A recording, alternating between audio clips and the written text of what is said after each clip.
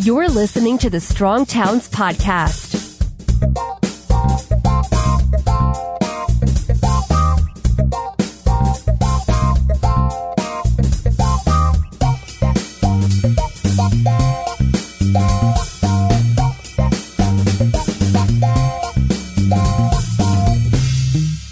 This campaign season, our leading political candidates have indicated that they want to make some game-changing investments in infrastructure. In a nation that seems deeply divided on so many fundamental issues, the need for large infrastructure investments is seemingly the one place that we have a broad consensus. At Strong Towns, we understand that America's approach to growth and development is bankrupting our cities. This begs the question, if we're committed to spending more money on infrastructure at the federal level, how do we do it in a way that actually makes us better off?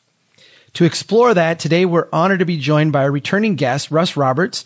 He's a fellow at Stanford University's Hoover Institution, and most of you know him as well as the host of the podcast EconTalk. Well, Russ, welcome back to Strong Towns. Great to be with you, Chuck. The presidential candidates are recommending a large surge in infrastructure spending. I'd like to get your immediate reaction to that idea. Well, I think you want to distinguish between the political appeal of infrastructure spending and the what I would call the economics perspective. Certainly, the general public views infrastructure as something akin to health, apple pie. Who's against it? Infrastructure? I mean, that's like being in favor of infrastructure is like saying I want to build up my core when I work out. You know, it's like the foundation of the whole economy and our whole country. Of course, we need roads and bridges and tunnels, and of course, we need physical health. So, infrastructure, I think, taps in to that primal appeal when politicians talk about it. So I think that's the reason that the candidates of both major parties this year happen to be pretty gung-ho on it. Economists don't tend to be gung-ho on any one thing, and we tend to ask the question, well, how much do we have and what's the value of a little bit more relative to other things? Because there are a lot of things we like. Infrastructure is very important, but there are many other things we like. And the question is the bang worth the buck? And I think that's where the economics perspective can be very different from the political one. And then even within that economics perspective, there are some differences of opinion. I've read enough Paul Krugman and actually saw an article from Larry Summers a couple weeks ago talking about the infrastructure spending today as a no-brainer. Economically, this is an absolute no-brainer. I've got questions myself. So either I'm not grasping something they're saying or they're saying something different than what I'm understanding. Can you give the best spin on why an economist of the Krugman or Larry Summers kind of mindset would say this kind of spending economically is a no-brainer? I think they'd make a couple of arguments, and I want to say up front that I'm skeptical of these arguments, but I want to try to give them the best case that I think they would make, which is the following. Interest rates are at historically low levels, which means that borrowing money is very cheap. So long-term projects seem on the surface to be very attractive. And of course, infrastructure tends to be long-term projects, bridges, tunnels, roads, high-speed trains, airport construction, et cetera. So if we're going to do those kind of projects, if we need those kind of projects, this would be a good time to do it because the interest rates are low and the cost of borrowing is low.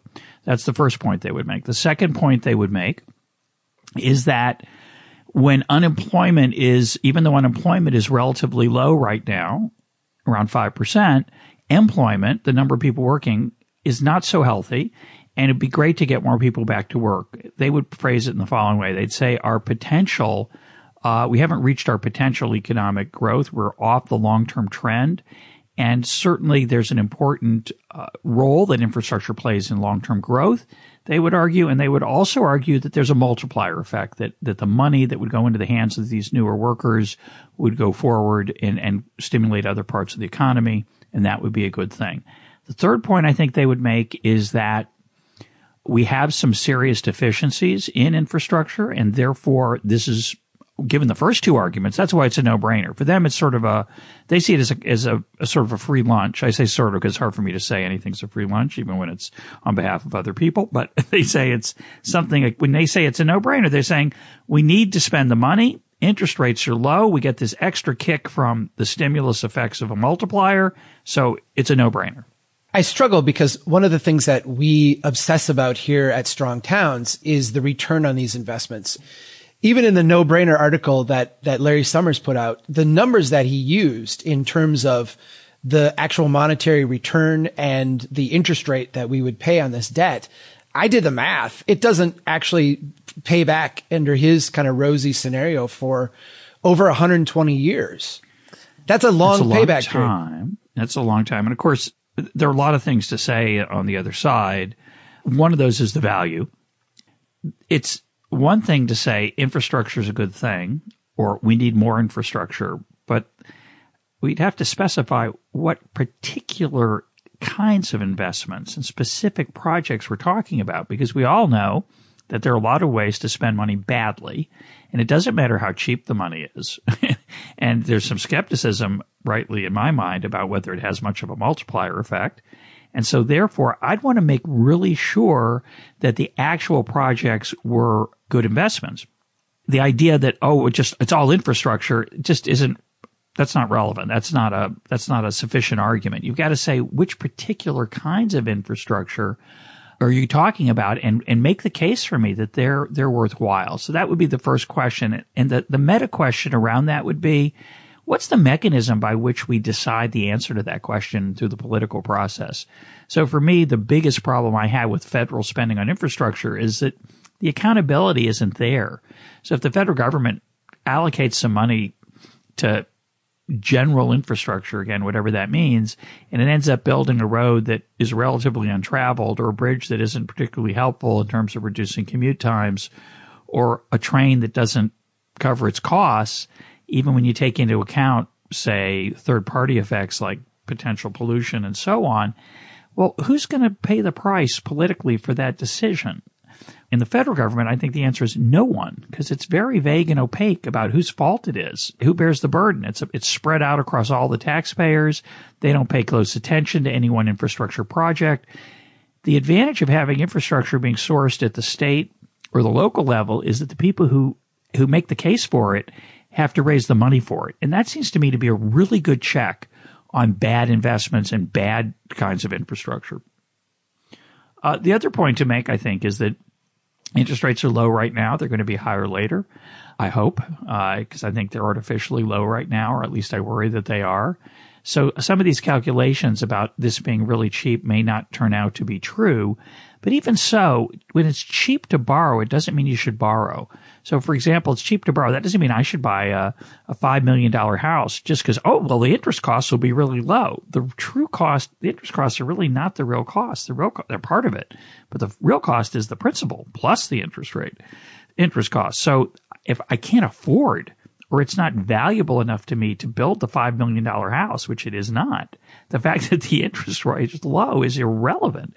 So I've always been puzzled by that argument. The final point I'd make on the stimulus multiplier effect is that, in my mind, most of the benefits go to the people who pour the concrete, and they also are politically well connected.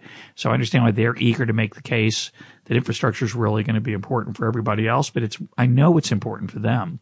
So it's not surprising to me that they're always advocating for it. And so I'm not so confident that it's going to draw people into the labor force that the optimists say it will. It'll certainly raise the prices of concrete and the wages of workers in, say, the construction industry. But whether it will necessarily help the people who are not finding work right now isn't necessarily the case. And I'm not a skeptic about the general multiplier effects of that. We have a small historical example recently of Japan, which over the last 2 decades, or single decade, has spent trillions of dollars on all kinds of concrete-based infrastructure. Their economy remains stagnant. So I'm a skeptic really on all 3 points. There's a notion, and I think it comes from the Depression, but I don't know, maybe it comes from somewhere else, that in times where we need to get the economy moving, if we just pay people to dig a ditch and fill it back in, we'll be creating this multiplier effect. It's fascinating to me because when we get to infrastructure, I hear that argument made sometimes that it really doesn't matter if these are good investments or not, as long as we're putting people to work. I step back and look at cities and I say, well, okay, we come in and build this project and then we walk away. But now it's not a ditch that's filled in, which is essentially like a net zero. It's actually a long-term liability. Now you've got to go out and, fix that bridge, repair that frontage road, repair that pipe. Those are bills that come due. Is that something that economists talk about and fret about and worry about? Or is that a lesser concern in today's economy, like a backseat to just growth and job creation? Well, I think you make an excellent point that I think economists would certainly recognize that sometimes, well, almost, as you say, almost all investments have future costs associated with them, not just the building of the infrastructure at the time that we're discussing. But the point I want to emphasize again is that if you pay people to dig ditches and fill them back in, it's really good for people who make shovels and really good for people who are likely to get the ditch digging and filling in jobs. Ditch digging is an example, I think, that is somewhat deceptive because almost everyone can dig a ditch and fill it back in. But most of the infrastructure projects we're talking about have a lot of specialized talent. So it's not always going to be the case that unemployed or underemployed workers are going to be able to fill the jobs that are going to expand because of the increased infrastructure spending. But I really like your point about the extra expense. Let's say I decide to, build an extension to my house and covered over with a nice roof, and it's very pretty. And of course, that extra square footage of my house is going to have extra costs associated with it. If I just merely built it and tore it down and hauled it off, that is a different case. And that is the case that the so-called Keynesians often invoke. And my point is, well, that will be good for people who build houses and tear them down. Whether it'll be good for the economy generally doesn't seem to me obviously to be the case. And it means I don't have money to spend on other things. And so I think that when you have to add that in also, those are real resources. They're not free. The idea is that the workers are sitting around looking for something to do, but the concrete's not sitting around waiting for something to do, and the steel is not sitting around waiting for something to do, and a lot of the workers aren't either. They're already employed, and they're just going to get paid a little bit more, which is lovely for them, but not so good for the economy as a whole if it's not a good investment. I heard an argument from Richard Duncan. It was last August, arguing essentially that the deficit doesn't matter argument, the idea that globalization has pushed down the labor costs, that we have this deflationary cycle, and that we can essentially spend without consequence, at least in the short term. There's a Minnesota, like Midwestern part of me that just reflexively resists that. Yet I know these are not stupid people making these suggestions. Am I hearing that wrong? Or is there actually a theory of economics that says, look, in an economy that is structured the way ours is right now, we can print money and we can spend money, and there really is not going to be a consequence, at least not in the short term, that we're going to have to deal with? Well, there are serious economists who worries about the debt are at least overrated. Whether they should or where those worries are irrelevant, I think, is a particularly strong example. But there are economists who say that government borrowing money is not a big deal. We owe it to ourselves. Yes, we lend some of it to the Chinese, say, or other nations, but a lot of it is just our own internal accounting. That does not persuade me. I've never been persuaded by that argument. Whether it's true or not, it does appeal to a certain kind of magical thinking. The idea that something is free, that we can do something with no consequences, is always appealing to the people who want to spend the money or are the beneficiaries of it. It seems very unlikely to me that we've discovered a magical way to, say, double the size of our economy, and that's simply by spending money. One way to think about it is to think about the ditch digging example. Suppose we pay people to dig ditches, and we pay them $50,000 a year while they dig the ditches and fill them back in. Now let's suppose for the second year we're disappointed at the impact on the economy as a whole. And we've got a lot of people doing this, by the way. We've got, say, a few million around the country digging ditches and filling them back in. So instead of paying them $50,000 a year, let's pay them $500,000 a year or $5 million a year. And we'll just print the money and we'll just, or we could borrow it, either one. I don't think either of those is going to lead to prosperity. It's unlikely that that strategy of adding zeros to the end of the paychecks of the people digging the ditches, even though it's going to add to what is called aggregate demand in some economists' models, it seems unlikely to me that that simple strategy is going to allow us as a nation to have more goods and services at our disposal. We've got no more productive. The claim would have to be that we would have more resources that had been unemployed now employed. I don't think that way of doing it is actually going to have an effective impact. So the idea that borrowing money or printing money is a free lunch is deeply, I think it's deeply appealing, but I don't think it's correct. And the problem with the costs of those strategies is they're often pushed off into the future. So the United States right now has no trouble meeting its debt obligations. We continue to borrow money very easily. Treasuries, which are government bonds, are very attractive in the world market, and that's encourages us to think that we can just keep doing this. We can keep rolling our debt over. It's akin to having a large number of credit card applications I can continually fill out and use my credit cards, an increasing supply of credit cards to cover the previous credit card balances I've accumulated. And that can work for a very long time and maybe almost forever for a certain kind of nation, a nation like ours with a very strong economy. The problem is it works until it doesn't. When it doesn't, you end up like Greece. Now, we're not Greece. We're nothing like Greece except for one little thing, which is we spend more than we take in as a nation in the public sector. And there is the possibility, we don't know when, we don't know how big it has to be, that we'll eventually reach a point where people will say, I'm not so sure this is a good investment. And we won't be able to roll our debt over, which means we won't be able to finance the new debt without making a lot of heavy sacrifices, which means there'll be a temptation to default. The consequences of that are probably not so pleasant. It certainly means we won't be able to borrow again down the road if we need to, but that might be the least problematic part of it. So I think there is a inevitable tendency to view debt and printing money as, quote, free when they're probably not and almost certainly not. When we think about the federal government spending money on infrastructure today, if we look back at like the stimulus bill at the beginning of the Obama administration, there was a focus on shovel-ready projects and essentially putting money into the current system.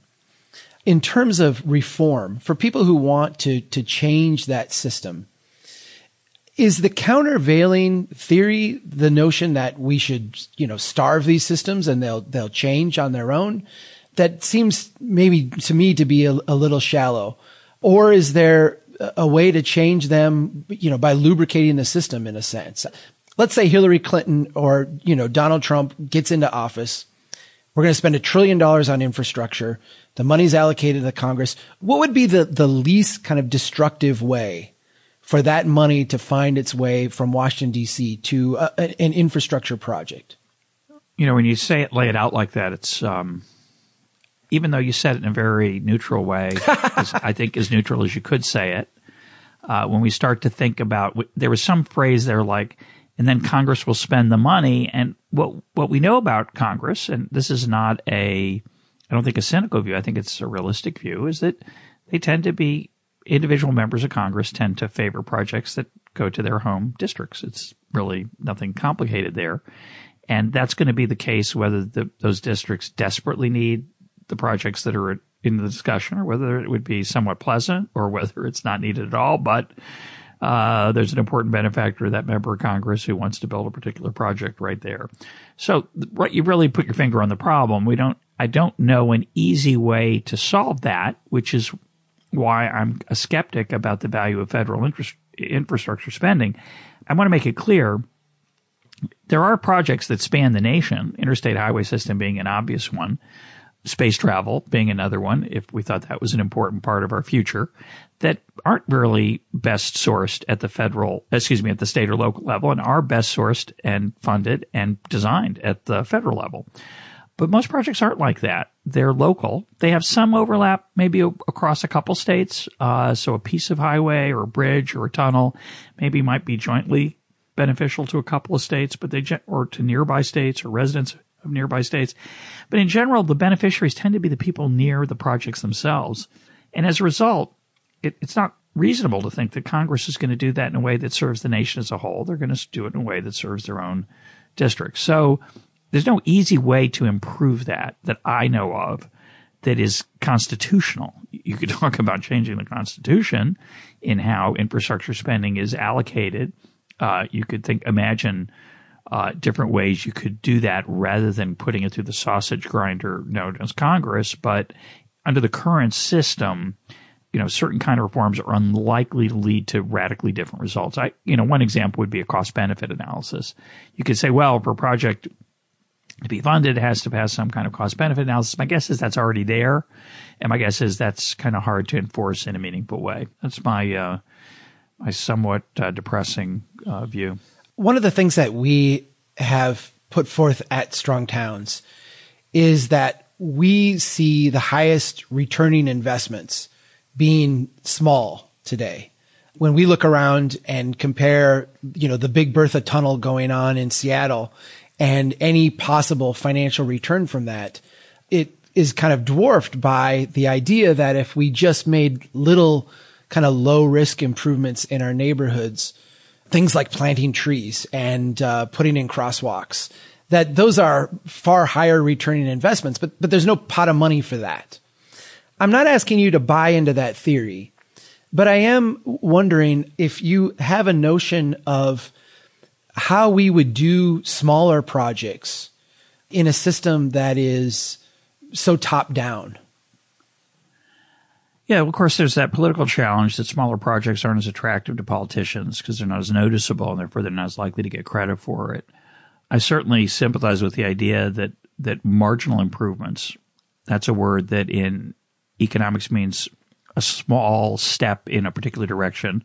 Unfortunately, in everyday English, it means almost insignificant. So when I say a marginal improvement, it certainly it denigrates it more than I mean to. But I think small projects are the way to think about things, and in particular, small projects of different kinds that would allow you to get information about the value of a certain kind of infrastructure. So rather than creating a massive light rail system that turns out to be not very well traveled, you might want to try different smaller steps in terms of expanding bus options or different kinds of bike lanes and other things if you want to encourage less car travel.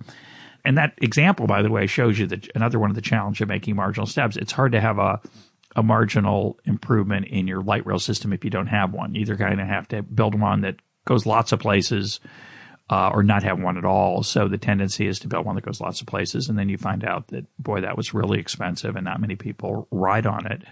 I think there is a huge challenge. I'm getting the pronunciation of his last name wrong, but Ben Flyberg has done a lot of research on what he calls mega projects, and he finds that almost inevitably they do not pay for themselves. Now, that's not to say that they're all mistakes or that they are disasters, right? A project that say barely breaks even or loses a little money at least has some benefits, and you could argue that those benefits may extend longer into the future than you're counting, and there could be other benefits that you're not measuring, and et cetera. But he finds often that it's not just that they don't quite pay off, it's that they're awful. And I think that's the tragedy of these big, especially federal subsidized projects. Remember, they're local projects like the project you're talking about in Seattle, but they're often funded heavily by subsidies from outside the area. One of the things that I see economists do a lot is to look back at past infrastructure spending and then use that data to project out into the future. As an engineer, my gut reaction to that is, when we build the 35W bridge the first time, it creates a lot of growth around it. Now this new connection, everything kind of changes and people start to invest and build things. When the 35W bridge fell down and we had to replace it, when it went back up, it was shiny and new and it looked good, but there was no growth that came after that. How do economists deal with or not deal with the fact that, past results don't necessarily indicate the future trajectory? Well, in that case, there may not be new investment growing up around it, but to enjoy the fruits of that past investment, you'd want to rebuild the bridge. I think the real challenge there is that when economists do statistical analysis of this kind, they usually are using some kind of measure that's denominated in dollars. So they're going to lump together bridges and roads and tunnels and airports. And all these things are incredibly important. As you say, the first ones, they're very valuable. No one's here. I'm certainly not suggesting that the government shouldn't do anything in these areas. I am suggesting it's better done at the local and the state level. But certainly shouldn't be zero. There are many things that the public sector can do much better than the private sector, and these are the things we're talking about. The real question is, when economists go try to measure the impact, do they measure it in a way that makes sense? If you're lumping together all these kind of projects and trying to figure out the bang for the buck of an extra dollar of so-called infrastructure spending, I think you've aggregated past the point of being sensible. If you're looking at any one particular project, though, I think you have to look very carefully at its setting and what the value is of maintaining it, expanding it. You know, if you build a bridge and then 3 other bridges get built, and so that value of that original bridge is small, you might not want to replace it if there are now new ways that people get around. So I think that's the challenge that's hard. You have to go on a case-by-case basis. I was in a meeting once, and we had this project we were working on, and it was a ridiculous project. For me, I looked at that. This is just silly waste. One of the meetings we had, the engineer for the project was coming in with the economic analysis, and I thought, well, this is going to kill the project. And when he showed up, it had an 8-to-1 benefit to cost ratio. I was stunned. I'm like, how is this possible? Because we had done some of the math locally, and it didn't make any sense. It was a huge bypass project. Well, what they had done is they had converted time saved in congestion, wear and tear on your vehicle, kind of an estimate of what they thought safety improvements would be. They had converted all these things into cash for the sake of the economic analysis. And then they compared that to a cost, which actually was cash. I know it's an honest way to do things, but it seems like a lot of our financial decisions are based on a comparison of kind of esoteric values to actual cash values. Can we run an economy that way, or are we misapplying that approach? Well, that's a tough one, right? You have certain benefits often. The costs are almost always measurable in terms of dollars. And so what you want to do is decide, well, are the benefits worth the cost? And I would suggest that that's not the only way to make a decision, but it's important. It's relevant. If you fund lots of projects that have negative net benefits, you're going to be poorer than you otherwise would be overall. You still might decide it's worth doing because some specific benefit you think is undervalued. But the point you're making is a different one, really, which is when you have a cost-benefit analysis like that and you have the non-cash components, it's a nice idea to put them into monetary values. The problem is there's always a tendency to overinflate them if you're the consultant paid to do the estimates for the non-monetary value, or even some of the monetary values, because there tends to be double counting and sloppiness on that in those situations. The favorite example of this is stadium construction, which you can consider a form of infrastructure for a city. Stadium construction for, say, a sports team, let's say take a National Football NFL team, that's a building that's going to be used 8 times a year by the team, the home team. And it might be used some other times for concerts and other events, but not too often. And most of the studies done by objective economists find them to be terrible investments for the city and, of course, wonderful investments for the owner of the team. So the owner of the team goes to the city and says, we need a new stadium or I'm leaving. The city says, well, we want to be considered a major league city. We have a professional football team. We wouldn't want to lose it. And while it's true that the benefits go overwhelmingly to the owner and some to the fans, which there are many in the city, the owner holds the city somewhat hostage and threatens to leave otherwise. And then they hire a consultant, an economist typically, who estimates the net value of that stadium. They always overestimate it, strangely enough. They often double count the benefits of people eating in local restaurants after the game, neglecting the fact that many of those people would do something else and still be eating in the restaurants after the game. Even if there weren't a major league team there, a football team or a stadium, they'd do other things. Other visitors would come for other reasons. So there is what I would call a scientism, meaning a faux science to these kind of studies. They have lots of decimal points. They have lots of detailed measures down to the last dollar. And there's a certain fraudulent aspect to it, a certain sham and fraud to it that's a temptation because a lot of people have a stake in having that stadium be built or whatever that bypass is or whatever the case may be. I want to ask you one last thing. It's a bigger picture question. When we study economics, we tend to look back at events, the 1870s, the 1920s and 30s. Are we living in some very fascinating times to be an economist and to do a thing like, host a podcast where weekly you get to talk about economic issues? It seems like now is a fascinating time to be doing what you're doing. Well, I love my job. I love thinking about these things. The problem I have is that my field has gotten increasingly mathematical, and I don't think that's necessary, and also more sophisticated in terms of its application of statistics. And I've not been convinced that that's been a move toward greater understanding or clarity. So I worry that we don't make much progress on some of these problems that are persistent back to the 1870s and the 1920s. Questions like, what should the government's role be in the money supply? What should the Federal Reserve do? What do we do when there's a downturn in the economy? I see a lot of people with strong ideology arguing back and forth, and as ideologues, and that would include me, and not so much as scientists. And yet we have this reputation somewhat as scientific, partly because of the notation we use in our articles and the techniques we use in our statistics. And I think that's a little bit dangerous. The fun part is that most people there are a lot of people are really interested in how the economy works. And so they're interested in trying to understand it. And that part is, I think, what makes it fun to be an economist today, alongside the incredible explosion of technology that allows us to communicate. So I like to point out that when I was growing up and becoming an economist, there were two economists who could talk to who were maybe three, who talked to the general public. One was Milton Friedman.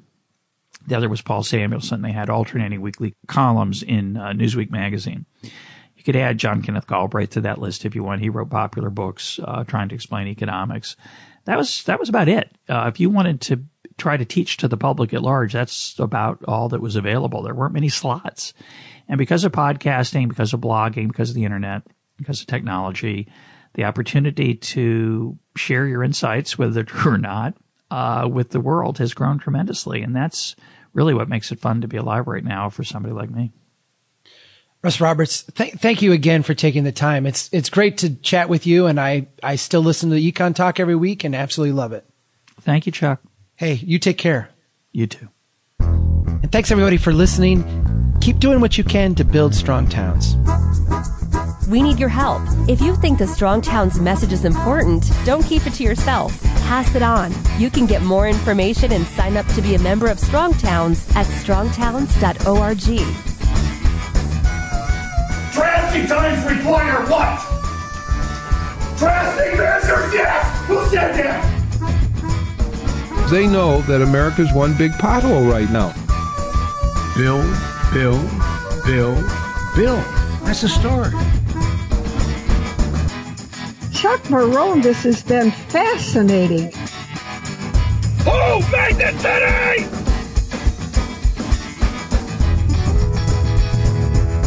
I like you. I like your vision of the world. The United Nations Earth Summit, Agenda 21. Yeah.